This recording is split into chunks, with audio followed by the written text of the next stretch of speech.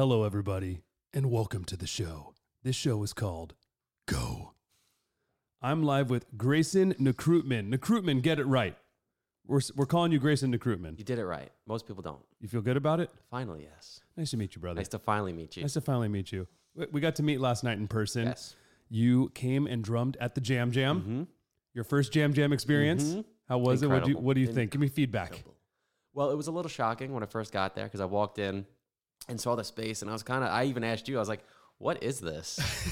I was like, I was not expecting that, especially where it was, walking in. I was like, huh? But instantly the amount of people, that was shocking too. Like just all the people that I'd either saw online and were finally meeting in person, or people I already knew in person, to see them all in one place at one time was pretty crazy. It really was. Hey man, I saw people seeing you too. It's the kid from the internet. Literally. I know that guy. There was a lot of like, we've never met, but I know you. And then it was awkward. Sometimes it's like, well, I don't know you. So who are you? Dude, that's a beautiful thing about today. It is. So you are 20 years old Mm-hmm. and you have established yourself via social media, which is great. That's how I heard about you. Mm-hmm. And that's a blessing because when I was 20, that wasn't an option, right? Or I guess it was like the beginning of it maybe being an option. But I love that because I feel like by the time I got to meet you, like we just met yesterday for the first time in person. And then we actually got to do a little dual drum at the Jam Jam, which was nice. A little surprise. So much fun. And now today we're doing this, which is great. But it's awesome because I feel like I know a piece of you, right? I know what you're into. I know that you love rock and roll and you love jazz and you love big band. And I think the big band side of you was like the first thing that I discovered of you where you stood out to me because I was like, this kid swings, man. This kid's burning. Thank you. And I didn't know how young you were. Or I didn't know where you were from because these days, It's a mystery. Yeah. Does he live in Russia? Like, where does he, where does this kid live? He lives in Russia. Yeah. Do they have Oralex there? I see the foam on the studio. But yeah, so congratulations. Thank you. On the platform that you have grown and your fan base. And I like that. Like when I brought it up, I hit up, so a week ago we decided to do this Jam Jam and I hit up Terrace and I was like, how about this kid? And I sent him your Instagram and his response was, I've seen that kid before. Trevor Lawrence Jr. sent me this kid. So it's gone. It's like, it's starting to go around. So now it's like up to you to show people who you are in real life. Absolutely. Let them know your personality. And since I've just met you yesterday, I can tell you're like, good kid. Thank you. Nice guy. Got a good head on your shoulders. You're clearly a hard worker. I want to talk about your work ethic because I know that's the only way that you got to where you are. Absolutely. So I tend to start these interviews off with just long-winded me talkings and no question, or maybe 10 questions baked into one. Perfect. So, whatever. With that being said, Interrogation starts now. no Lie detector. So you had fun at the Jam Jam, and now incredible. you're here in LA, which is great. And you're here to show people that you are a real life human being. Yes, not just a video. Not just someone on the internet. So No. how did you start building this following? Like, was it an idea? Was it intentional? Or did you just start making videos and then all of a sudden like one popped up? Like what happened? So when I was 10, I became very, very ill. Almost died. Yeah, it was crazy. Had a long story of health issues. I've said previously in some podcasts, never went too into detail. Yeah. But I basically had nothing. Drums was my only thing because at 10 years old, everybody's starting to find like their cliques in school and stuff. So I didn't really have friends. All I had was drums and my drum teacher and my parents. So I was playing on hospital bed rails. And I remember my mother, I'm going to say like, I had just gotten out of the hospital or I was just about to go into the hospital or something. She was like, let's make a video for YouTube. And we just made like a random groove. And then around 2012 was when Instagram started to grow. And I think it was like still 15-second videos. But she just started posting for me. And I'm not going to say I didn't know, but I didn't really care. I was 12 or whatever. Yeah. 10. And she started posting and it really didn't mean anything to me at first. And then it was more videos. Then I remember one day she's like, Greyson, Travis Barker commented. And I was like 10 and I was like, what? Like he found me through the internet. Like, what is this? So then slowly over the years, as I got better and healthier and stuff, I started slowly getting more involved in it, like planning out what I was going to play, whether like it was a groove or like a fill or like genre. And then eventually at, I'm going to say 14 or 15, I took it over like fully, 15 or so, like just me, mom got out. Still completely supportive, watches all the videos, but it was fully me now. And I started posting grooves and fills, and like I did transcriptions at one point of like, here's a fill I play and how to break it down. And just like my analytical thinking, my dad's business, I was trying to think of what would do best. And I realized that the jazz stuff was doing way better than anything by far. Like I would post a rock video to get X amount of views, jazz video 2X. And I'm like, what is it? And I wasn't even that good. I was still learning. I'd only started playing jazz at like 16, 17, like seriously. But something about that style had caught people. And that's when I was like, okay. Number one, social media is powerful. Like, because like if people Travis Barker level are finding me at 10 years old, something's weird. You don't want to ignore that. Yes, there's something there. And then slowly more gigs, more opportunities and people. And I was like, okay, this is serious. This is really, really serious from that point. And when you were posting these jazz videos, were you doing these split screens? Like no. So the first ones were just, so at the time when I got more into the jazz videos, I was playing with the Jazz Lincoln Center Youth Orchestra in New York City. So a lot of it was either footage of me playing with them or songs we were working on. Like I would literally practice it, the song I had to learn for the gig, and then record it and post it. And then I remember the last concert and show I ever performed with that group before leaving, I posted and it blew up. It was really strange. It was in New York City. And then the second time there was like a little bump, which I realized was I played a Buddy Rich Love for Sale cover. And the reason I did that was because people were commenting that all those jazz greats played in suits. And that it's great that you can play these fills, but they were playing in suit jackets, Art Blakey and all them, and it's really constricted and all that stuff. And me being me, I was like, well, I'll prove you wrong in the nicest way possible. So I was like, what if I just wear a suit in my basement just to like kind of shut them up, to be honest with you. So I did, and it was Love for Sale, and that blew up, and people were like, who's wearing a suit in their basement playing jazz covers now? No one knows you're in your basement. No, exactly.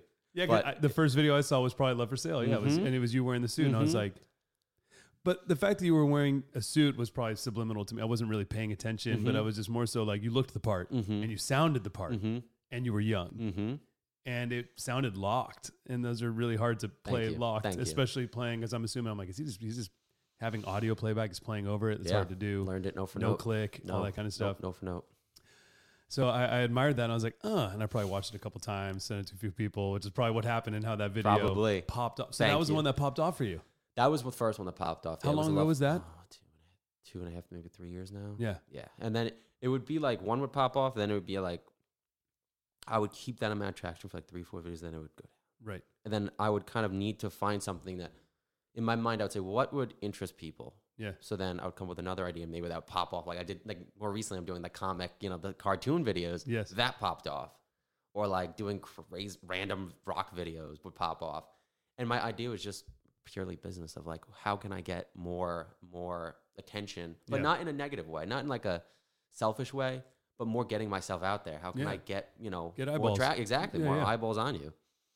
Which is fine. It's okay to say that because, and we were just talking about this briefly when you walked in, but you as a drummer are an entrepreneur. You're an individual. You have no boss. You are responsible for making your own income, making your living. Yep.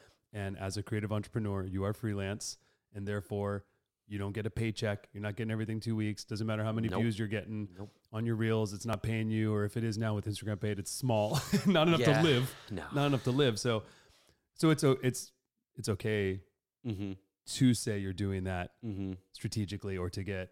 I think it's interesting. That's an interesting conversation. I think we'll get into that because it's like some people look down on that. For some, you must see that. Some people are haters and just look down on whatever. It doesn't matter. Yeah, true. You have to do you as an entrepreneur. Absolutely. You are you. Yeah. You should do what feels good to you, and you should look at the market and see what are people responding to, and if what they're responding to is also something that feels good to you, do it.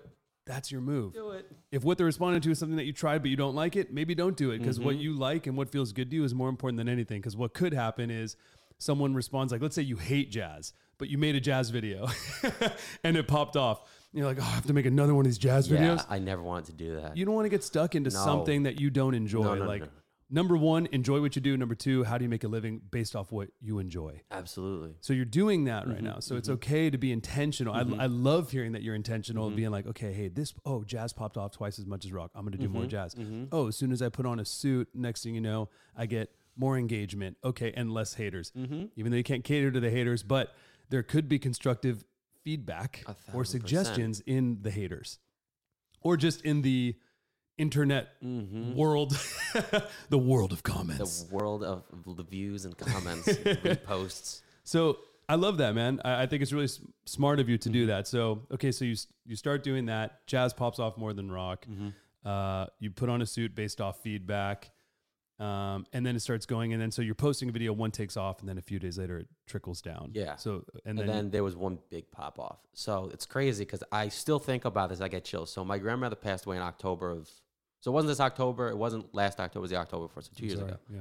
And the day she passed away, I recorded the Caravan drum solo, like cliche drum solo. I know, and that got like 9 million views. Wow.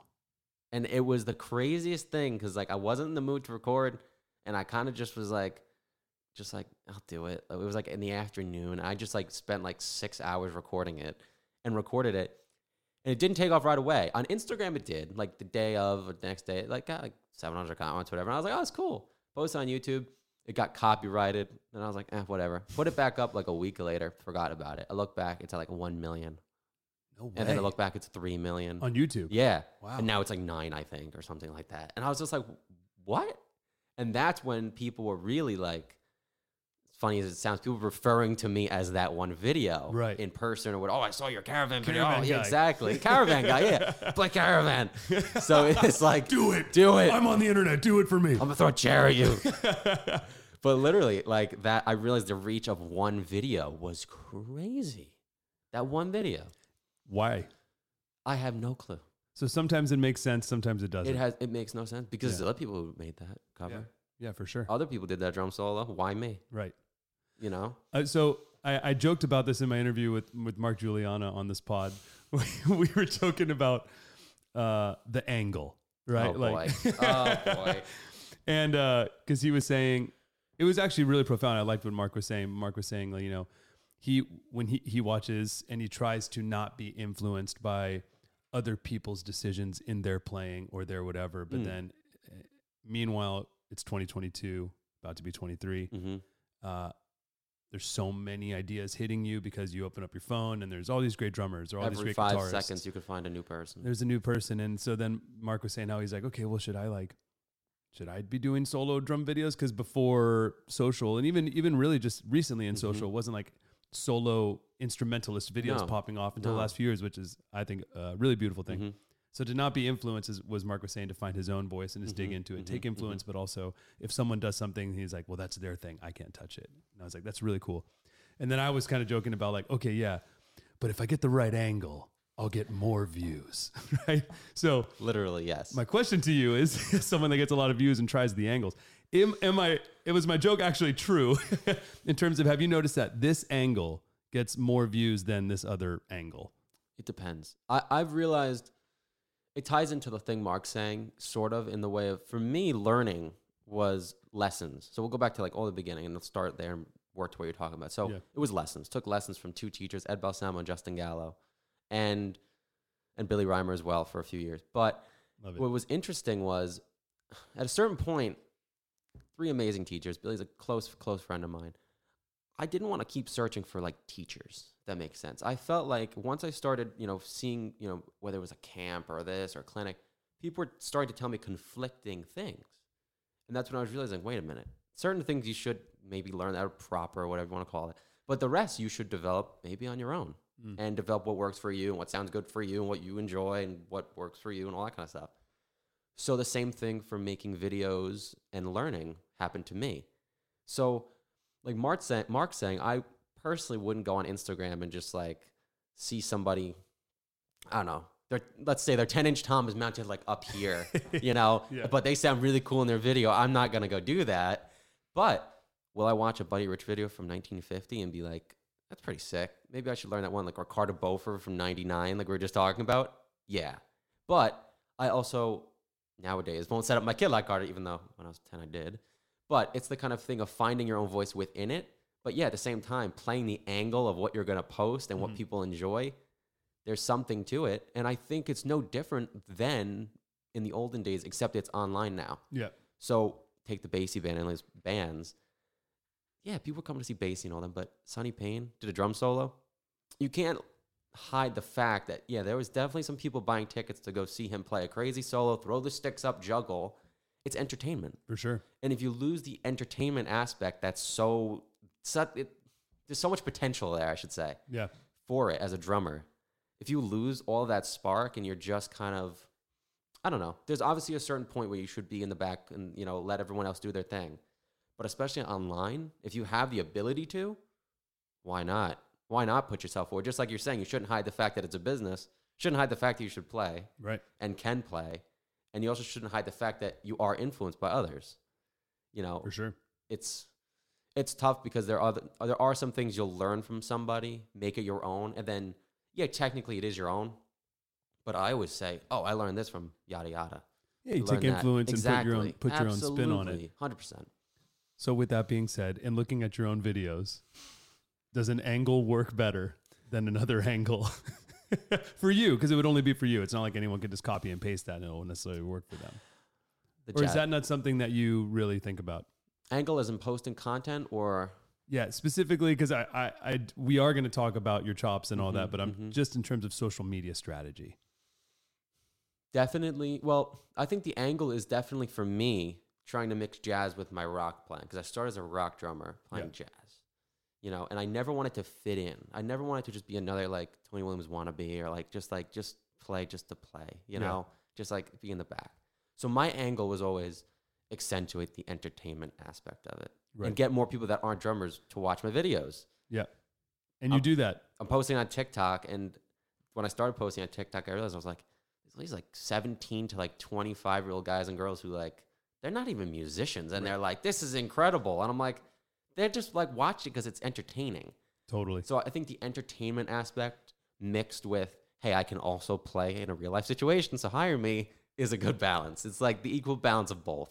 Which goes all the way back to Buddy Rich and all those guys, the original drummer entertainers. Oh, 100%. The leaders of the band. Thank you. Playing on Ed Sullivan, Buddy Rich band, the drummer band. And starting like in the 70s, it started to like, drummer get in the back. Shh. Yeah. You know? Yeah, exactly. Yeah. Trying to bring that back a little bit. What the hell? See, Ian Pace still had it. He did. Deep Purple still had it. He's like, I'm going to solo all the way through the chorus into the verses, into the bridge. There you go. Every single fill. Yeah. Done. Everyone's like, done. Yes. Carter Beauford too, a little bit. I mean, Carter is an anomaly. He is. One of my favorites. It's funny because one of the busiest drummers in terms of notes and everything, yet so musical. Yeah. That it contributes to the song. So you think of play to the song, you might think, oh, if I play to the song, that means I have to play something simple that's just more tonal and just a groove that just holds it. But it's like he's playing to the song, and it's the most complex thing in the song. Dave Matthews Band in general is an anomaly. The fact that got on pop radio, which is amazing. Long songs, non-conventional structures. Yeah, just jamming too. Just jamming. And then Carter never playing a straight. Never. Like, maybe one song. Imagine if he was like, crash into me, yeah. Carter Beauford's crying in the back right now. I love Carter. We love Carter. But yeah, but shout out to Carter. Big shout out to Carter for both of our big influence, both of us. But okay, so you're talking about angle in terms of what you're posting for strategy of, okay, is rock my angle, is jazz my angle? I'm talking camera angle. Is camera angle in this social media world of must be portrait. 1,000% important. Must be portrait, and it's got to be on my left side a little bit to the there. I want it up a little bit so it shows that my hi-hat, it opens a little more, and my snare is here, and you can see it, and it fills and I have to cut the bottom of the top of the snare head is the bottom of the frame. Tell me you think about your work. Tell me you think about your work. I'm just come on, Elmo. Like, is this it? I mean, I'm not a social media drummer. I mean, drumming isn't even anymore my focus, right? It was for 20 years, but now it's jam card is my focus. So, Absolutely. but obviously there's so many drummers, both in the jam card community and as my peers, as my best friends, like still, and I'm still posting here and there me drumming, but like, yeah, I wonder as someone, because it's like your business, like you as an entrepreneur right now, your lead generator is your Instagram, right? Yeah. That's going to bring you opportunities. I think it's interesting. Like a lot of people say like the whole Instagram drummer. I wouldn't call it that. It's like, for me, I view it just as another tool, Right. And I'm like the anti-Instagram drummer, if that makes sense. Like there's people who are like the anti-bodybuilder where they don't like follow that stuff. I'm like the anti-drummer. So there's some drummers who I'm sure you know that are like this lug, that Yeah. camera. Not me. Okay. I'm so like, not you as the answer. Yeah, no. Yeah. I'm like, I put the camera on the left side because people like to look at my left hand. Done. Little high, little low. I don't really care. Yeah. Cymbal, don't really care. As long as Okay. they're mine, great. Don't really So care. that's not what you're analyzing. You're No. you're I'd rather analyzing what focus on the you content. answered as the angle, which is more like, what am I playing? Yeah. Not where is my camera? I stopped worrying about, so shout out to Billy Reimer. He was the one who, Billy from Dillinger Escape Plan. yes. Amazing. So this is going to be an amazing clip right now. But basically, I tell you this story. So he first lesson, comes into my basement, sets on my drum set, tries the bass drum out. He's like, oh, this is way too tight. I was like maybe 14. Yeah. And me back then, like we're talking about very specific, everything had to be angled perfectly, had like a panic attack if not, like, had to be like, don't touch anything. If my parents came down, don't touch the cymbals, like they're perfect, snares tightened, perfect, the tune, awesome. He comes, he's like, bass drum's too tight. Takes the floor time, throws it, picks the bass drum up and just starts loosening it up. And I'm like, takes off the bass drum pedal. I'm like, 14-year-old me crying almost. I'm like, no, I'll never be perfect again. Yeah. Can I ever get it back there? But then he puts the floor tom back and he starts ripping on the kit. Yeah. And I'm like, oh. So basically in that 5-second ripper, I realized this means absolutely nothing. I could play on tin cans and make it sound good if you're really good. Yeah. And he taught me that lesson, which I thank him mentally every day because I play and I'm like, if I get on a gig, like last night, Prime example. no need to change the kit. Yeah. No need to like, oh, this snare's a little too low for me. It's just like, you play. You just like learn how to play. I hand you sticks. I'm like, get on Sput's kit. Exactly. Go. Get on Sput's kit. Let's go. You and your little cocktail And you did kit. it. It was you did fun. it and you crushed it, yeah. It was so much fun. That's how you ride the wave. Exactly. You don't want to miss the opportunity No. because you're trying to wait for something to be perfect or you Now, need something to be with the perfect. content angle stuff, do I think editing on YouTube videos is like important? Yeah, that stuff's important. And like, do I cut my videos so it's like the first 10 seconds are very visually entertaining? Yes. But there's also a point where I think no matter how many cool lights you have, if you're really not playing like, yeah, you know what I'm saying? For sure. At the end of the day, it's about how you're working. If you're working really hard, it shows. Right. And not to put down people who aren't at a good skill level, but as long as you're working hard, people can tell. Yes. And you could barely hold the sticks, but if you're able to show that you're working hard and dedication and improvement, oh my God, the following will go. 100%. The traction of people of like, oh, this guy's working hard. Like people comment on my stuff all the time. I started following you when you were like 13 and now you're playing like amphitheaters. Like, Yeah. it's like, wait, what? Yeah. Now you're hanging out with all these people. It's like, that was because you worked hard. Yes. And for me, I'm sure you can relate of jam card or anything. You don't really think about how hard it was to get to where you are. Right. Till you're like, am I in LA? Like doing this? Like, then you realize what you're doing. But so when you talk about yourself, it's like, I don't really talk about myself like, oh, I did so much hard work. but then like, every once in a while, you're kind of like, You reflect. damn, Yeah. you did work hard. Yeah. You worked really hard for this. You got to reflect. You deserve to reflect. Yeah. It's good for you. It makes you appreciate where you are. 1,000%. And it's great that I think you're not reflecting that because you're thinking, oh, I want to accomplish this. This is next. How do I get To there? continue the grind. Doesn't Exactly. stop. But if you love what you do, which you do, then you don't even realize sometimes how hard you've been working because you're just like, oh, I'm just focused. I'm just focused. I want to get this done. No distractions. I want to touch real quick on social media drumming because I know this has been like a topic, especially recently. And so it's funny for me to hear you say that you don't consider yourself a social media drummer. I understand what you're saying and I respect that a lot. I consider you a social media drummer and I think that is okay and that's a good thing. yeah. It doesn't make me think of you any less or any more. If anything, I'm like, oh, I admire what you've been able to build on social media. Whether or not it's a goal of mine to do that, right? I'm like, okay, I think that's great. And I think to me, I consider you a social media drummer because you're someone that invests time and energy into your social media and because you've developed a platform in which there is a profession, because you can be a professional drummer not on social media, and you can be a professional drummer on social media. And I think that if you're a professional drummer on social media, you can have the ability to have more opportunities because you have a few 100,000 or 1 million people looking at you. Absolutely. Compared to someone else who may be a professional drummer and maybe making their income and their livelihood on drums. And all that's great, but they maybe don't go into social media because they're not focused on it, and they've already had their career. And I think that's great.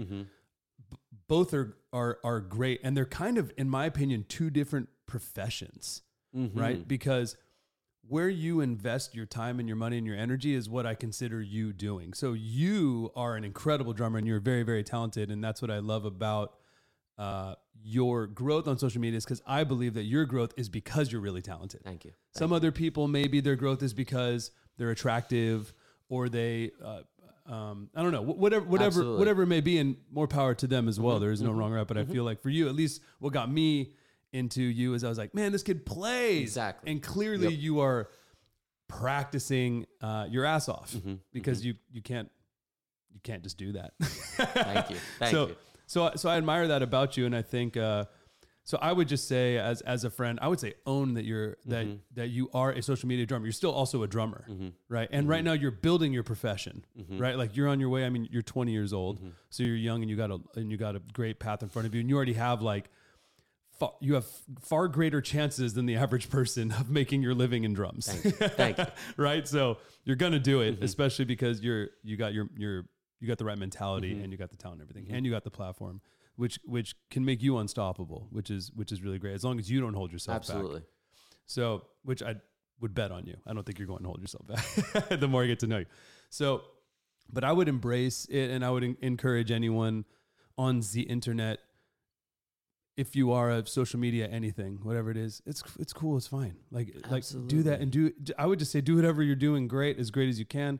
That's going to make new opportunities for you. And especially if you are a musician that does not live in Los Angeles or New York or Nashville or London or Berlin or any of these like major music hubs, the internet is your tool that you should be using. If you're in your basement in New York, New Jersey, Chicago, Manchester, wherever you are, use the internet as your tool, because that's how I can discover you. That's how he can discover you. That's how Travis Barker can discover you. And all the other things that there is. I feel like I came up in I'm a millennial still, but I'm 38, so I'm on like the older side of millennial. So it was like I caught my band when I was 16, 17, 18 was the biggest unsigned band in the world. We sold 100,000 CDs with no label. It was the end. 2004, 2005 was the end of CDs. I got the last little taste of it, and then like MySpace and all this started happening. So I was like, oh, and I caught the transition into this, and so I feel like I got to experience a bit of both, just a little taste of both. And I think it's awesome because I was lucky enough to be born and raised in LA. I just happened to be born and raised in LA. So therefore I had creative people. It was easier for me to find creative people and for me to just play shows and hopefully be discovered. But now, being discovered on the internet, I think is the way. So people should embrace it. So if you are trying to make your living, or your goal is to make your living in music, utilize that tool. Absolutely. And practice on it, and analyze what you're doing and see what works, see what resonates with other people. Listen to the feedback, but maybe take it with a grain of salt. Make sure you're still staying true to you. Don't change. Don't change it for the comments. No. Comments don't matter. Not worth it. But yeah, so hats off to you. So I would just say, embrace the fact that you are a social media drummer, but you're also a drummer turning into a professional drummer. Absolutely. Because I don't know, I determine professional drummers, do you make your living in drums? You can make your living in social media via drums. You know what I'm saying? There you go. It's like, there you go. There's all these different worlds, but I think, look, if it works for you, it works for you. And that's a beautiful thing. So hats off to you, man. Thank you. And, keep doing what you're doing. Thank you. So what is next, and how are you using your platform, your social media following now to try to turn drumming into more of a revenue generating career for you? Well, for me, just like I previously touched on, I viewed it as a tool, I never wanted to be like, oh, when I'm 80, I'm going to be posting videos of my living. If I am, great. But I wanted it as a tool. I wanted it as like the LinkedIn of musicians in that way. Plus, I'm young, and I started when I was young too. So it's like, it was kind of perfect. Yeah. And then COVID happened and whatever. So I was playing a ton live before COVID, jazz groups, big band, everything, trios. COVID happens. All I have is videos. I made like so many videos, just pumped them out, and I just took advantage of the time. And then what I realized is, as cliche as it sounds, I can turn these into actual gigs. So the first one was with William Duvall of Alice in Chains. He called me up. You want to do this record? Yeah. Because he saw you online. Exactly. I said, yeah, of course. Yeah. I went down to Atlanta and recorded an album that was live to vinyl. Nice. Ridiculous. So I'm in the hot seat of like my first like full label record, like high end record, live to vinyl, one shot with like 100 people watching in the live. It's a pressure cooker situation. Yeah. There's no stops, no breaks, and I'm like, okay, here we go. Yeah. Like, time to like prove if I can actually play in real life. Yeah. Because, you know, William trusted me, but I think there are people in the live room who are like, oh, we've only seen him on videos. Like, can he play? Like, so stuff like that, getting actual gigs. So played with William. Recently came off a tour with Billy Howardell of A Perfect Circle, which that was incredible. Spent a summer touring, which was wild. Amazing. Was really wild. First real tour. First real tour. Great. So that was inspirational, and it was just like, wow. Like it was a validation point for me. It's like, okay, I can do this now. Like it's really happening. And then a bunch of one-offs. What feels better, the claps of a real audience or thousands of likes? Definitely the claps of a real audience. Even the audience that's way smaller than the actual likes. Yeah. But that was the biggest moment of like, oh, this is real. Yeah. Like this can turn into something real. So then from now on, I just have a bunch of new projects coming up with a few different artists. So I'm just looking forward to it all. So now you're doing your own projects. Yep. Working on my own big band kind of rock project. I want to combine rock with big band with jazz, like something like that. So sick. One day. Just that's my goal. That's my dream right now. Combine, please, dude. Like Jimi Hendrix with the blues, rock, everything. Allman Brothers, like all of that into like a jazz. What if I want to bring it to Vegas? That's what I want to do. Yeah. Like a residency in Vegas, something like that. That'd be my dream. So you're saying like Mitch Mitchell meets Buddy Rich? Yes. Dude. Yes. Buddy Mitch. I'm the lead. Buddy Mitch. That's you. Drop the mic. Interview over. Done. See ya.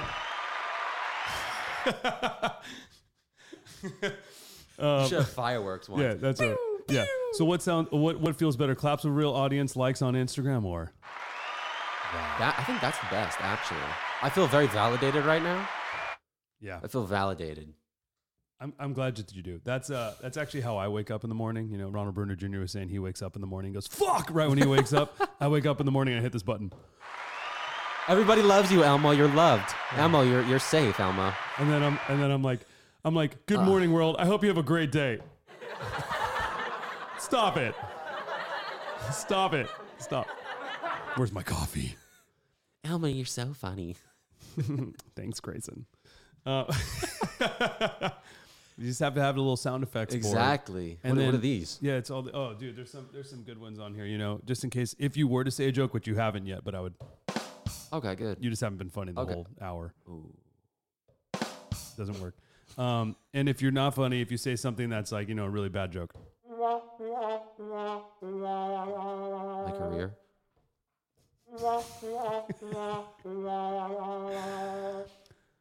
So you make your living off social media. No.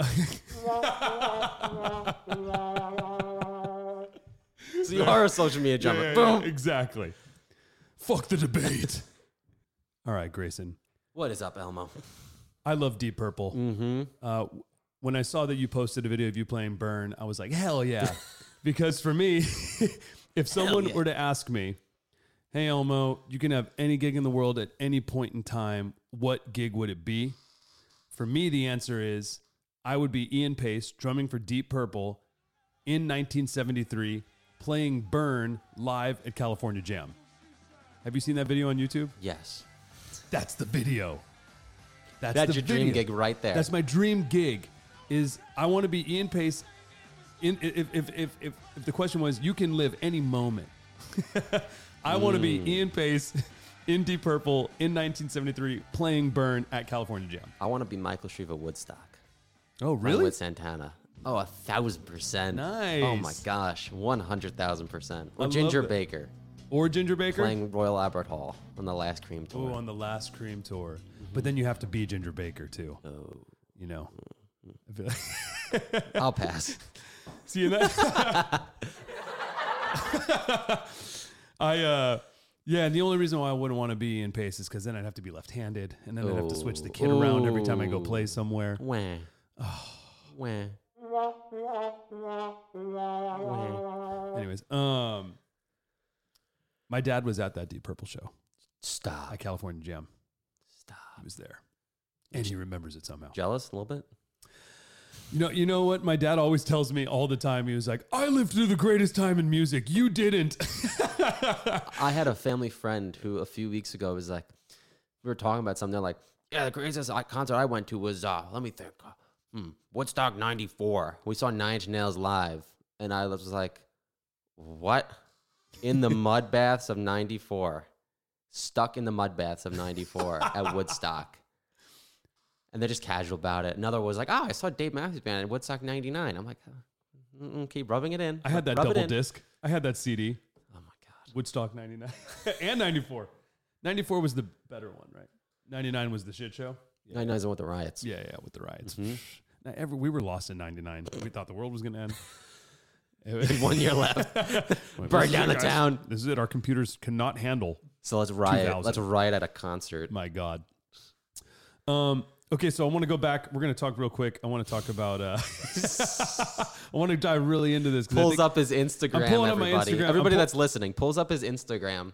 I'm pulling up the post that Trevor Lawrence Jr. made because I think this is a wonderful discussion topic. I think so too. And I also applaud Trevor for making it because he just posed it as a question, and I think it got blown out of context because I think some people got defensive about it, and that's why I really want to talk to you about it. So Trevor Lawrence Jr. posted, "Are you a professional musician if you only post videos on social media, have never been on tour, and have no recordings released, or are you a social media personality?" So there's some really great comments in here. I went through the comment thread. I think there's some really beautifully written things, and some things came out from defensive from certain people. Maybe they are a social media personality or whatever it may be. But for someone, for myself being in the music industry and being in the internet world and having an app and having a social media network. So I think that both exist. I think there's also a third option, which is where you're falling into, which is a social media personality that is a professional musician. Or just a drummer who's using social media as a tool. Yeah, which is great. And I think you could do that. So I think the question of, are you a professional musician if you post videos on, if you only, keyword is what he said. Only. Are you a professional musician if you only post videos on social media? Oh, the only part is the key word. Is the key word. I think people miss that. And then he even expanded on it saying, you've never been on tour and you have no recordings released. So are you a professional musician if you only post videos on social media and you haven't gone on tour and you haven't gone and done recordings? So very valid question. Or are you a social media personality? And the thing is, I also don't think that saying someone's a social media personality is derogatory. No, it's not a dig. I don't it's think not so. a dig. You could Just totally an observation. Yeah. You can be a social media personality. You can be a professional musician. You could be all of the above. Well, just like you can be a podcast personality. Or who are you talking about? I'm offended, Grayson. Sorry. Get off my phone. Bye. Or a talk show personality, like any of those things. Yeah, any of those things. Like, there's nothing wrong with it. And I think there's nothing wrong for someone like Trevor who, so I think Trevor's saying that because Trevor is a legend in his own right. He's made so many hit records. People don't even realize the level of a producer he is. He's so much more than just a drummer. He's a songwriter and producer. He's had hit #1 albums, right? Like, and singles and all the way to playing at the Super Bowl this last year. So Trevor is a real one, but he's not a social media personality. He's been recently posting more on social media, which I just love because I'm a fan and a friend of his, and I love what he posts. But he's not doing it. He's not doing it for the likes. He's just, I think he's just documenting his life, and that's really great. So I think it's awesome that Trevor has his platform. Trevor's platform is his network, right? 100%. People know, like Dr. Dre, are calling Trevor, right? And that's great, and he has that, and that's amazing. That's why he lives a rich life of being a musician. He's also years and years into his craft, and he's like one of the best at what he does. And then there's, social media personalities. And I know that like Jared Faulkner, Jared Falk from Drumeo, I think got defensive about it. I don't remember the depth of the post, but I remember I watched it when it first happened and I was like, oh, he just got defensive. And he was like, kind of like protecting maybe Drumeo followers that could be offended by it. But I just don't see why you would be offended by this question personally. I think it's an important conversation. So, and I know that Jared Folk like deleted it and did all that. Because he probably, I don't know, maybe he felt like he was like, oh, I shouldn't have said that. Or whatever. Or maybe he misread this question. So anyways, I have so much respect for Trevor. I look up to Trevor. He's like a big bro to me. Like I love that. And I think that what Jared Folk has built with Drumeo is admirable. It's amazing. He's built a huge online lesson platform that like thousands of drummers watch and subscribe to. And so good on him for doing that. I just think that, I don't know, my thing would be like, it's okay to be a social media personality. That's totally fine. That's not, you could call me a social media personality. I feel like anybody can do anything. Anybody can do anything. Why put anybody down? I guess as long as somebody's a nice person, why does it matter? Yeah, that's so like at the end of the day, that's really what it comes down to. Yes, but I think this isn't about are you considered a nice person or not? Yeah. Right. But the putting people down thing is right. Yeah, right. Which Trevor wasn't doing. No, he wasn't doing. Like, so I guess my question to you is, do you consider someone a professional musician? Do you consider, you became a professional musician, which is, I think, a beautiful thing. You made your following on social media, and now you're starting to get albums and you're starting to get tours, which takes you out of this question because this says specifically you have never been on tour if you've never been on tour and have no recordings. Absolutely, yep. So you're not in this category. This isn't at you because you're now touring and doing recordings, right? But I think it's wonderful that you've taken social media as your opportunity to get your foot in the door. And then now you have tour opportunities and you're doing tours and you're making records. So what do you think about this post in general? I think honestly,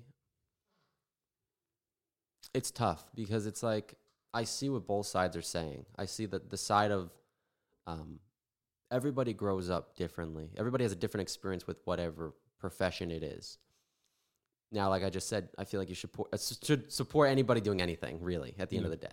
But as long as it's not hurting anybody or offending anybody, but whatever.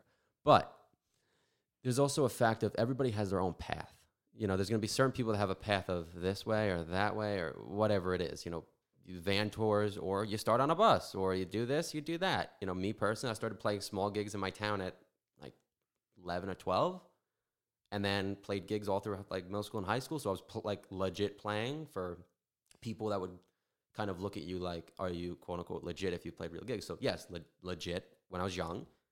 Then like, I'll just speak on me personally because I don't like to speak on other people's behalfs or anything. But for me, at least, my thing was people started to discover me during COVID when I was becoming big on Instagram and YouTube because of it was COVID and I was posting. Yeah. And I think that's the confusing part because if you look at somebody and just like, oh, he's just done that, you know, but once you start to dig in and you're saying the whole album touring thing, yeah.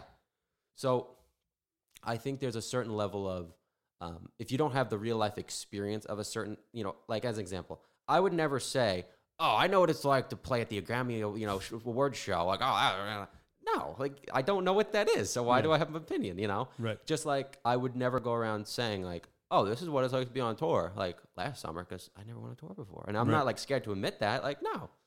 But is it fair for me now to be like, you know, not flex and not try to like boast, but hey, touring is like this. This is what I've done. I think that's completely fine. Yeah. So I think as long as you're staying in the boundaries of what you actually are doing, you're not lying about what you do, you're not faking it. I feel like if you posted content online that was deceptive, then there's a certain leeway for people to, hey, you kind of are asking people to be a little bit in your butt for saying something. For sure. Because imagine if somebody went on and said, I don't know, this is a hypothetical situation. Somebody said, oh, this is what it's like to play in a situation. This is what I do. But they've never done that. I can see why people would kind of be like, no, that's not okay. Right. But if you legit do have, you know, proof or whatever you want to say that you've done that or just credibility within circles of people, I don't see a problem. For sure. So I think it's a nice balance. I think the part where he says only is the key point that I think everybody missed. People get so heated online, man. Because listen, if somebody grows up like, I don't know, imagine if someone was born yesterday and they just magically took a pill and they're like 19 like today or whatever, and they post videos and like they learn drums or whatever in their basement only, and they only posted videos. I can see what he's saying. Yep. And then imagine they posted something like, this is what it's like to be on tour. It's like, wait a minute, you've never been on tour. What are you talking about? So 100%. It's complicated, but at the same time, it's almost not complicated. It's like, if you've done it, cool. If you haven't, cool too, but don't speak on that. David Ryan Harris commented something really amazing in response to that on the post. He said, I'm on the fence.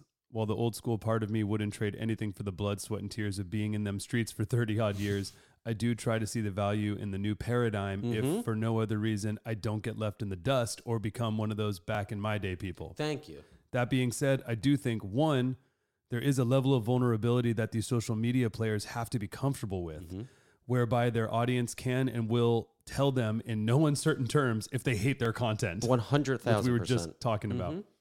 Nobody ever came up to me and told me I sucked to my face, and I'm pretty sure I would have deserved it on more than one occasion. And two, I think about what it means to inspire and be inspired. If I come across a lick, a vocal phrase, a chord progression, or a rhythm that inspires me to create something new or challenges me to practice and aspire to be something higher, then the origin doesn't matter. Doesn't matter if I found a dusty piano bench or my late father's record collection or in a sweaty nightclub. All of that being said, a lot of these kids are trafficking in musical empty calories, but I don't fault the delivery system. I love this debate. That's probably the best comment on the whole post. David Ryan Harris. The point where he says not to be like a back in my day, that's the biggest thing I have an issue with. And I'm not a confrontational person. I'm not a drama starter. I don't like to even go on and on about this. But what I will say is, the thing I've noticed is it's a two-part thing. And we touched on this before, but it's really some reason people have this weird sort of opinion. And this is going to get not controversial, but whatever. You know, you take anybody, and if their content is, it might be 1% of show-offiness, or like somebody can perceive me wearing a suit as like pretentious for some reason. Okay. You know, then they start to get this weird, that's why I'm saying like, okay, fine. But there are people like that. Then they get this weird sort of, they think they know you or how you actually are in person. And that's like this weird dilemma, I think, that it's just, we have to deal with because it's the internet. Yeah. But it's this weird, just like texting. You know, me and you texted, but I didn't put any exclamations or like I put periods at the end. Oh no, you think I'm mad, right? Yeah. It's the same thing. Like if you see somebody posting, you might think, you might not like their content, but they might be the nicest person ever. Yeah. It's that combined with people. Listen, you don't have to post. I'm not telling you to post, but I'll tell you this. There's benefits, there's drawbacks. And if somebody wants to post, why crap on them? Like, you should at least accept like, hey, if you want to post, but maybe, hey, some people could post that they personally don't post show-offy videos or videos in general, but other people are free to, and they'll support what they like. I think another point that wasn't really talked about in this is a lot of people, I think, do have to post in order to get enough inbound opportunities to make their living. 1,000%. And then there's, I think, a smaller amount of people that don't have to post and already have an established enough career and network that they can still make their living without having to post. More power to you either. Exactly. Right. As long as if you are successfully making an income playing music, you fucking did it. And job. I think both are cool.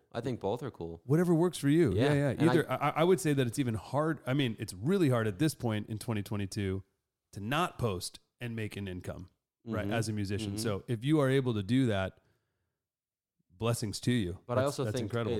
There's this like famine mentality sometimes where it's like, oh, these people are doing these, they're getting all these views, so it's less views on me. Yeah. Less attention. It's like, I view it almost like we should lift everybody up. Yeah. Everybody should just become like better and have more fun and more community and jam card community, that kind of thing, where last night I was blown away. People I'd met online or saw were now in my face, shaking my hand, saying, nice to meet you. Something like you've created, which I commend you for. It's like, wait a minute, that's the whole goal. So if you start going back and forth, it's like, well, you're just defeating the purpose of this thing, One more thing that David Ryan Harris said at the end that I really liked a lot is he said a lot of people are digesting these musical empty calories. Mm-hmm. That's a really powerful statement. I feel like, and that's like what I said to you even when you showed up today, is I was like, oh, okay, what are you doing to monetize these clicks? Yep. Right. Essentially, you're getting all these eyeballs and stuff, but if you're not turning it into revenue for you, It's useless. It's empty calories. It really is. Yeah. Or maybe it's only for ego or little serotonin bumps or whatever it is, just to get you going. But yeah, how are you using it to actually provide for yourself and your future family and absolutely and all those kind of things? And I'm sure there's kids in high school and I hope not middle school, but those ages where they're posting on TikTok and Instagram and they're like showing their friends and they feel great that they have 2,000 followers. It's amazing. They don't have to think about their livelihood yet. Exactly. That's the thing. So it's kind of like this weird thing. It's almost as if it was a toy that both adults and kids use. Yeah. It's the same, toy, but we have to view it differently and use it differently than kids. For sure. And there's a certain boundary where there's like a little gray area, which I think people are caught in. Yeah. And I've talked about this before, where people ask me like, oh, how can I use it to benefit myself? And it's like, well, first off, it's like, are you like posting like photos of your dog only? Like, like, sorry, everyone loves your dog, but like, is it private? Exactly. Exactly. Like make 2 Instagrams, have a personal, a professional, and just, if you want to make it a business, do it. I love that. So you must have a really strong practice routine. What are your days like? Well, it depends. If I'm home, it's crazy. I don't spend much time making videos at all. I'll spend maybe 20 minutes. Really? Yeah. So Not long. But how long are you practicing? Oh, hours. Depends on the schedule. Like recently I've been gearing up for a gig I have in January, which is a little secret. Nice. But so right now I'm grinding really hard for that. So that's like 8-hour days, 7-8-hour days at least. Drumming. Yeah. Nice. And I think there's also like practicing and drumming and like that whole topic too. Like I've always thought about watching videos and dissecting as sort of learning as well. Yeah. So that's important too. So it's not only the physical, it's also the mental and it's learning and all that kind of stuff, which there's a combination. But physically on the drum, 7-8 hours a day. Been doing that since I was very little. It obviously changes. On tour, it was basically very little, as you can imagine and as you know. So that was very interesting to have that for the summer and then come home and be able to practice all day again. Right. But I usually like to make my videos in the morning, like 10 or so in the morning. Yeah. I'll go to the gym before, come home, make a video, and then actually the video will warm me up for practicing. And then I'll practice through the afternoon into the evening. Interesting. The video warms you up for the practice. Yeah. Because it's giving you it's a nice easing of my day. So your day is essentially wake up, hit the gym, come back, make a video because you're warmed up from the workout, and then you practice 8 hours. Then practice or been doing a lot of remote sessions from home in my studio, in my basement. So I've been doing a ton of those. So you're engineering yourself too? Yep. Amazing. Send it off to the producer. Do it all in my basement. Yeah. And then, I'll do that. Maybe even hit the gym later or go for a run later in the day. 2 gym sessions? Oh, yeah. I'm fitness, I'm crazy. bro. I'm crazy. You are so in on it. I am. So you exude a lot of energy. I do. I also eat a lot. That's my problem. You eat a lot? I eat a lot. Oh, I'm jealous. I eat a lot, but I gain a lot. Oh. I used to eat a lot and gain a lot, except I just started running like a madman. Dude, I love this. So, okay, so can we talk about the hospital situation? Absolutely. What happened? Dig in. Yeah, so you want me to give you the whole story, mini version? What do you want? I want to hear it, man. All right. So when I was 10, it was New Year's Day of 2013. Yeah, so it was just it was still 10. It was 2013. I was born in 2002. Threw up, and it got sick, and thought stomach virus, food poisoning, something like that. Had a friend over, and I was like, Christian got me sick. Whatever. It was like a week. Yeah, sorry. Come on, Christian, really? Come on, Christian. Sorry. And so I went to the doctor, and they're like, he'll be fine in a week. It's a virus. My mom's a pharmacist, by the way, so she's like, he'll be fine. Whatever. Yeah. 2 weeks go by. Still really sick. 3 weeks go by, starting to lose weight. It was just scary. And I won't go into like every deal because it's literally years. But eventually misdiagnosed with so many different things. Test, nothing. They don't know what's wrong. I'm getting sick. Can't keep food down, losing weight. Really thin. Really sick. Like, I was like really scared. Everyone was scared, my whole family. And I was out of school. Had to have a home tutor. Was literally playing on the hospital bed rails. Was literally playing in my bedroom on a practice pad. Shout out to Mike Johnston. I would literally read his book and learn the fills in my bed. I couldn't even play drums. So I learned the linear fills in my bed. And then eventually I had a last resort test, essentially, which was down my esophagus to determine what was wrong. Because they knew it was somewhere in here. They didn't know what was wrong. Turns out I had zero motility in my esophagus at all. Like zero. The nerves were just not functioning. So food wouldn't go down. So when you eat, obviously, it pushes the food down. Not in me. Stopped. And it was all sitting at the bottom. Wouldn't go into my stomach. So you throw up. They had no clue what was happening. Wow. And the doctor was like, okay, we can do all these procedures, whatever. Go back home. Like maybe a week later, like really sick. Like couldn't get out of bed sick. Couldn't eat. My dad got a McDonald's like milkshake. I remember one night it was like 3 a.m. and I was so sick, throwing up in bed, that my dad's like, let's go. Drove me to the New York City hospital, Weill Cornell Children's Hospital. Went in, middle of the night, saw a doctor, told him what's wrong. And he's like, okay, tomorrow we'll do surgery. And we're like, huh? Gives me basically one option, which was this radical surgery where they cut you open heart style down your chest and fix your esophagus and, force it open essentially. And they do all this crazy stuff. Very, very invasive and massive surgery. So this is like a life-changing moment right here. So I'm literally in the hospital getting one last test, and the neurologist, not the neurologist, the doctor who looks over your x-rays, whatever, the scan lady, she was looking at the scans that were being done to me, and she looks at my dad, and she pulls him into the other room, and she says, no, I probably shouldn't say this, but if I were you, I would leave and get a second opinion at another hospital because something's wrong. Like, this isn't what this doctor's even thinking. It's like, it's not, maybe you can do something else. It's not classic. It was called achalasia. Very, very rare. 1 in hundreds of thousands get it. But especially in kids, it's like 1 in 4 or 500,000. It's really rare. Yeah. So she's like, especially your son's a child, early, teens at that age. And it wasn't the classic symptoms. Not every symptom was lining up with the classic definition, if that makes sense. Something else was going on. So went home. I was like really, really ill, had, crazy stuff, and tons of IVs and everything. Went home and eventually somehow got an appointment with the #1 doctor of this in the world, called Dr. Nurko, up in Boston Children's Hospital. Parents drove me up there, met with him, his whole team, and they're like, yeah, we can fix you. We don't guarantee you'll be okay, but we'll try. And I was like, okay. I had no clue what was happening. They did 2 more radical tests, which are really difficult, where they, stick a tube down your nose, down your throat while you eat. Torture. Literally torture. Yeah. While you eat. While you have to eat while a tube goes up your nose, down your throat, into your stomach. Oh my God. Torture. Literally torture. While you're awake completely. Yeah. Had that. That happens. Then basically they stick a balloon down your throat while it's an endoscopy essentially, and they burst open your esophagus to keep it open, to force it open. Woke up, tons of pain, but I woke up and I was like, I feel a little different. Woke up, spent a day or 2 in the hospital, and I remember the drive home, we stopped at Boston Market, and I had cream of spinach, and that was the first meal I'd had that I could actually keep down and enjoy in years. Wow. Yeah. I'd been able to eat here and there, but I couldn't keep everything down. It was random. It was crazy. So then I was left to go home, and I was kind of stable weight, and that'll make sense in a second. But I was doing okay. Started to recover. Went about a year, was playing sports again, doing jiu-jitsu, because I'd been heavily into sports when I was a kid, very heavily into sports.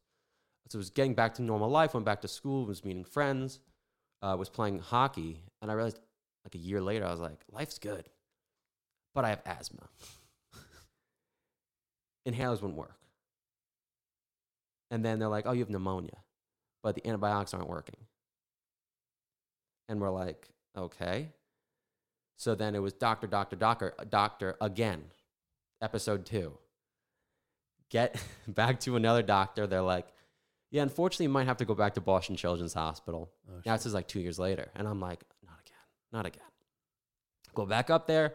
Doctor's like, yep, sure enough, didn't work. they had to go in again. This time I was aspirating into my lungs.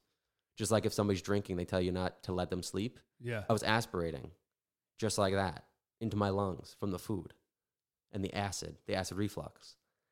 Yeah, you're speechless. Holy Look at them. shit. Yeah. And so I literally was aspirating daily for however long. So that was actually not asthma. It was that.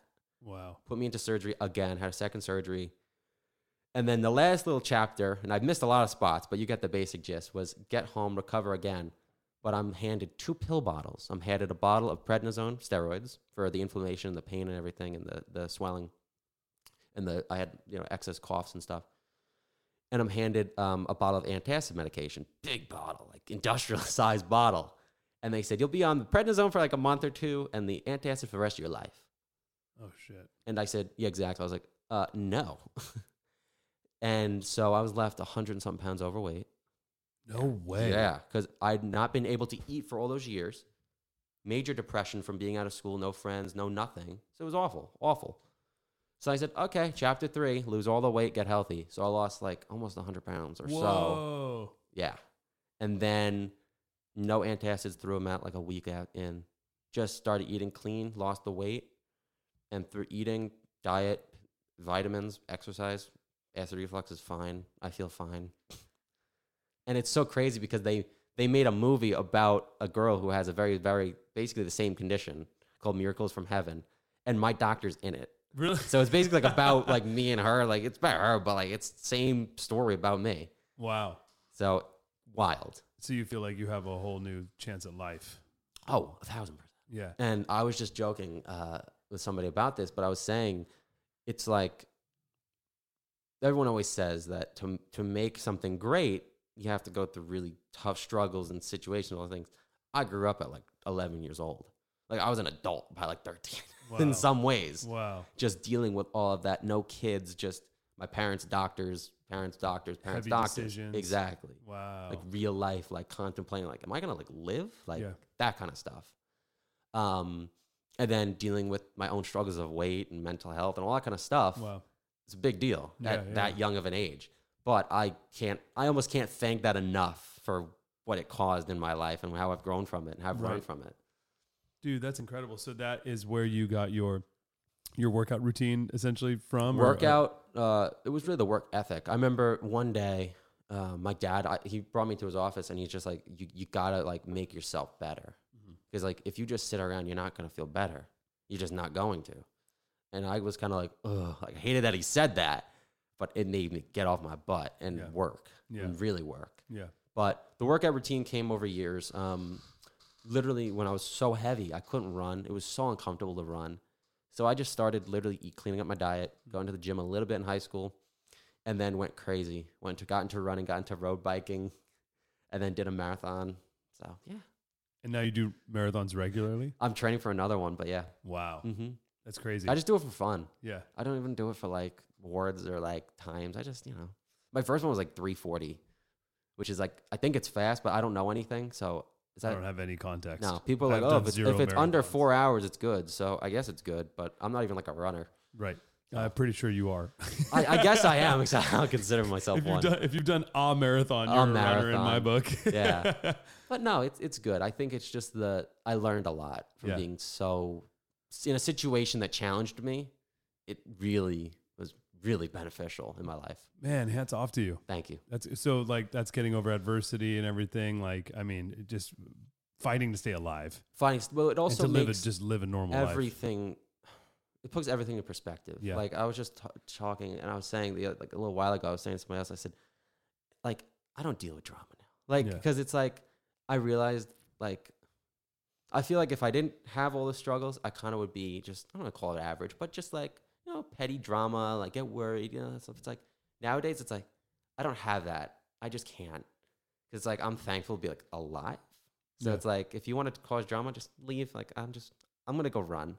Like, I'm not going to enjoy my life, play drums. Like, bye. See ya. Reminds you to do you. Exactly. Yeah. It just puts everything in perspective. Yeah. And it tells you what's important and what's not. Yeah. Like, I don't care about, like, fancy stuff. I want to run. Yeah. Play drums. That's all I want to do. And that makes your positive attitude exactly. As well. Yeah. Mm-hmm. That's awesome, dude. Oh, I'm so happy for you. Thank you. So Thank you. if I could wave a magic wand for you right now Yeah. and make anything happen in your career, what would you want to happen? I want to have that Vegas residency. You I wanna want to do do that. That's it. I want to produce an album. Do that. Let's do So something. big band rock and roll? Big band rock and roll. My thing is like Cream and all those guys, Yeah. a trio. Like the idea, and it doesn't have to be a trio, but I was even thinking like, drums and like maybe trumpet, trombone, like something cool, something fresh, something unique that, if you look, I always try to look at my favorite artist and be like, well, how did they do it? Like, Yeah. you look at Cream, you look at Mitch Mitchell, you look at all these bands, they had Jimi Hendrix, and you look at any Carter, Dave Matthews Band. These were just such unique things that I'm sure people looking at it in the beginning were like, how is that going to work? Yeah. But the mix was just perfect. It was just this perfect thing. And that's what I want to do really Amazing. badly. Do you know Brian Newman, I do not. the trumpeter? No. Okay, we got to introduce him to Brian Newman. Brian Newman. Note that down. He plays trumpet for Lady Gaga. He was her musical director too. He's been playing with her for years. And Yeah. he has his own Vegas residency, doing like the swing, jazz, Whoa. old school style in Vegas. And Lady Gaga always comes and sings with him. That would be perfect. You should meet him for the project. Terrace Martin Yeah. for the project Let's too. do it. I love the big band rock and roll. Mm-hmm. I love that. I Mhm. think, and we have several big like Vegas connects too that we could Let's do it, try to make Elmo. something happen. Let's do it. Just got to get it let's get a little bit further. Yeah. Let's get it, Mhm. but Let's develop it. yeah, let's develop it. I like that. I love that concept though, because like my mom's side of the family, I was raised on like jazz from my mom's side Mm. and then rock and roll from my dad's side. So that's like, so I resonate. Mhm. That's why when I awesome. first saw you playing, Buddy Rich and stuff, I was like, yeah. And then when I saw you play Deep Purple, I was like, dude. Yeah, because like those groups, like my favorite thing is reading about even like any of these, like even heavy metal groups, like some of these groups that are like the drummer is a quote unquote jazz drummer. And it's like, adds something. It adds something. Yeah. Just the idea that it has another connection. Yeah. That's what I want to do. So I don't know the size it would be or anything, but somehow write songs that are fresh, something really like unique, but new, definitely new. But bringing my goal is to really at the end of the day, bring the excitement back. Right. It's going to be my group and I don't want to like sit in the back and like, just like, no, I want to make it a show. Yeah. I want to make people like want to come see me play. I want people to be entertained. I want everybody in the band to have their own little spotlight. I just want to have fun. Yeah. I want it to be really interactive and fun. I would go see that show. Come on, Elmo. Let's make this show. Let's do it. We can do a Greyson. Let's do it. Well, dude, I'm so glad you came. I'm glad Thank you you. came and played at the Jam Jam. It's good to meet you and get to know you Absolutely. better. Thanks for having me. Oh yeah, we know all about you now. Got the vulnerable side, got the musical side. Exactly. One last question. What do you think? Because I feel like people, you have like your fans that follow you, love all your stuff, and then you have people that just like know who you are. Oh, I've seen that kid and stuff. What do you think's a big like misperception of this social media world, having all these followers and drumming? What do you think are some of like the key things that you're like, dude, it's not like that? Well, there's two of them. Well, we touched on I think both before, but I'll reiterate in a better way. So basically, the number one is never judge how somebody's playing in a minute clip for let's admit it, for getting more eyeballs compared to how they would play in real life. Right. Two completely different things. And don't assume they can't do the other unless, I don't know, you've watched every single video, you know what I'm saying? Yeah. People seem to instantly say, oh, just because the video is flashy and like fun for more views, that person will get fired from every band. Right. No, thank you very much. Number two goes along the lines of that. Don't assume somebody is, just like we were talking with the text, like if somebody adds a period at the end of their sentence, sometimes on text, some people get a little bit like, you can just, there's this weird connection through the internet. You agree where it's like you interpret things wrong. Yeah. There's like this mirror in between. So I would say just be careful of how you actually judge somebody's personality just on maybe videos, not even listening to them talk on a podcast, just like videos alone. Because people have listened to podcasts and they've been like, oh, he's actually a cool dude. Yeah. Like, he's not a jerk. Like, just because he's like, he seems show-offy doesn't mean like he's like rude, you know? I don't think you seem like a jerk. I would say Thanks, Elmo. I would say a third thing that I would add to that, not just for you, but for like the people with a large following, is I think people think, oh, if you have a lot of followers that you're already successful or you're already rich or you're unaccessible. Oh, that's the best one. The unaccessible, because I try to respond to every comment. Yeah. I respond to pretty much every comment. That's incredible. You'll see. If you look on my videos, every video, I respond to pretty much everybody. That's amazing. That's a lot. And they're not just like cookie cutter. And if like you DM me, I'll look at it. Yeah. 100%. That's amazing. Yeah. How much time does that take you a day? I mean, I'll do it at night. Like I don't do it during the day. Right. You know, just chilling on the couch. Yeah, I don't do it like crazy. Like I don't do actually, but you know, I try to reach out. And it's cool because I do notice like, it sounds like sappy, but like I notice the same people, and you know, it feels nice to like see the same people come back and comment. It's like, oh, I know you, you know. Reward your fans. And then when they come to in-person clinics and shows, that's the craziest part. Like I just played a show in New York City a few weeks back, and I had like 4 guys that I taught lessons to come, and I didn't even tell them. Yeah. I did, you know, Zoom lessons with them, and they came and supported, and I was like, wait a minute. That's awesome. What's up? Yeah. So it's really sweet. I think that's the other thing too. And just not that I'm your manager or anything, but I would say, reach out to you with opportunities, right? Like, hey, if someone, just because you have a large following doesn't mean that you're not still like doing business. You're not open for business.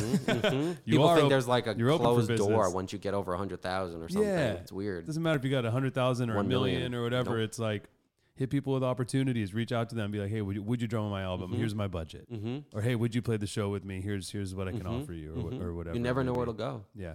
You never ask know. people. Always ask. Ask people. There it is. Don't be afraid. Grayson, my guy. Elmo. You're a good kid.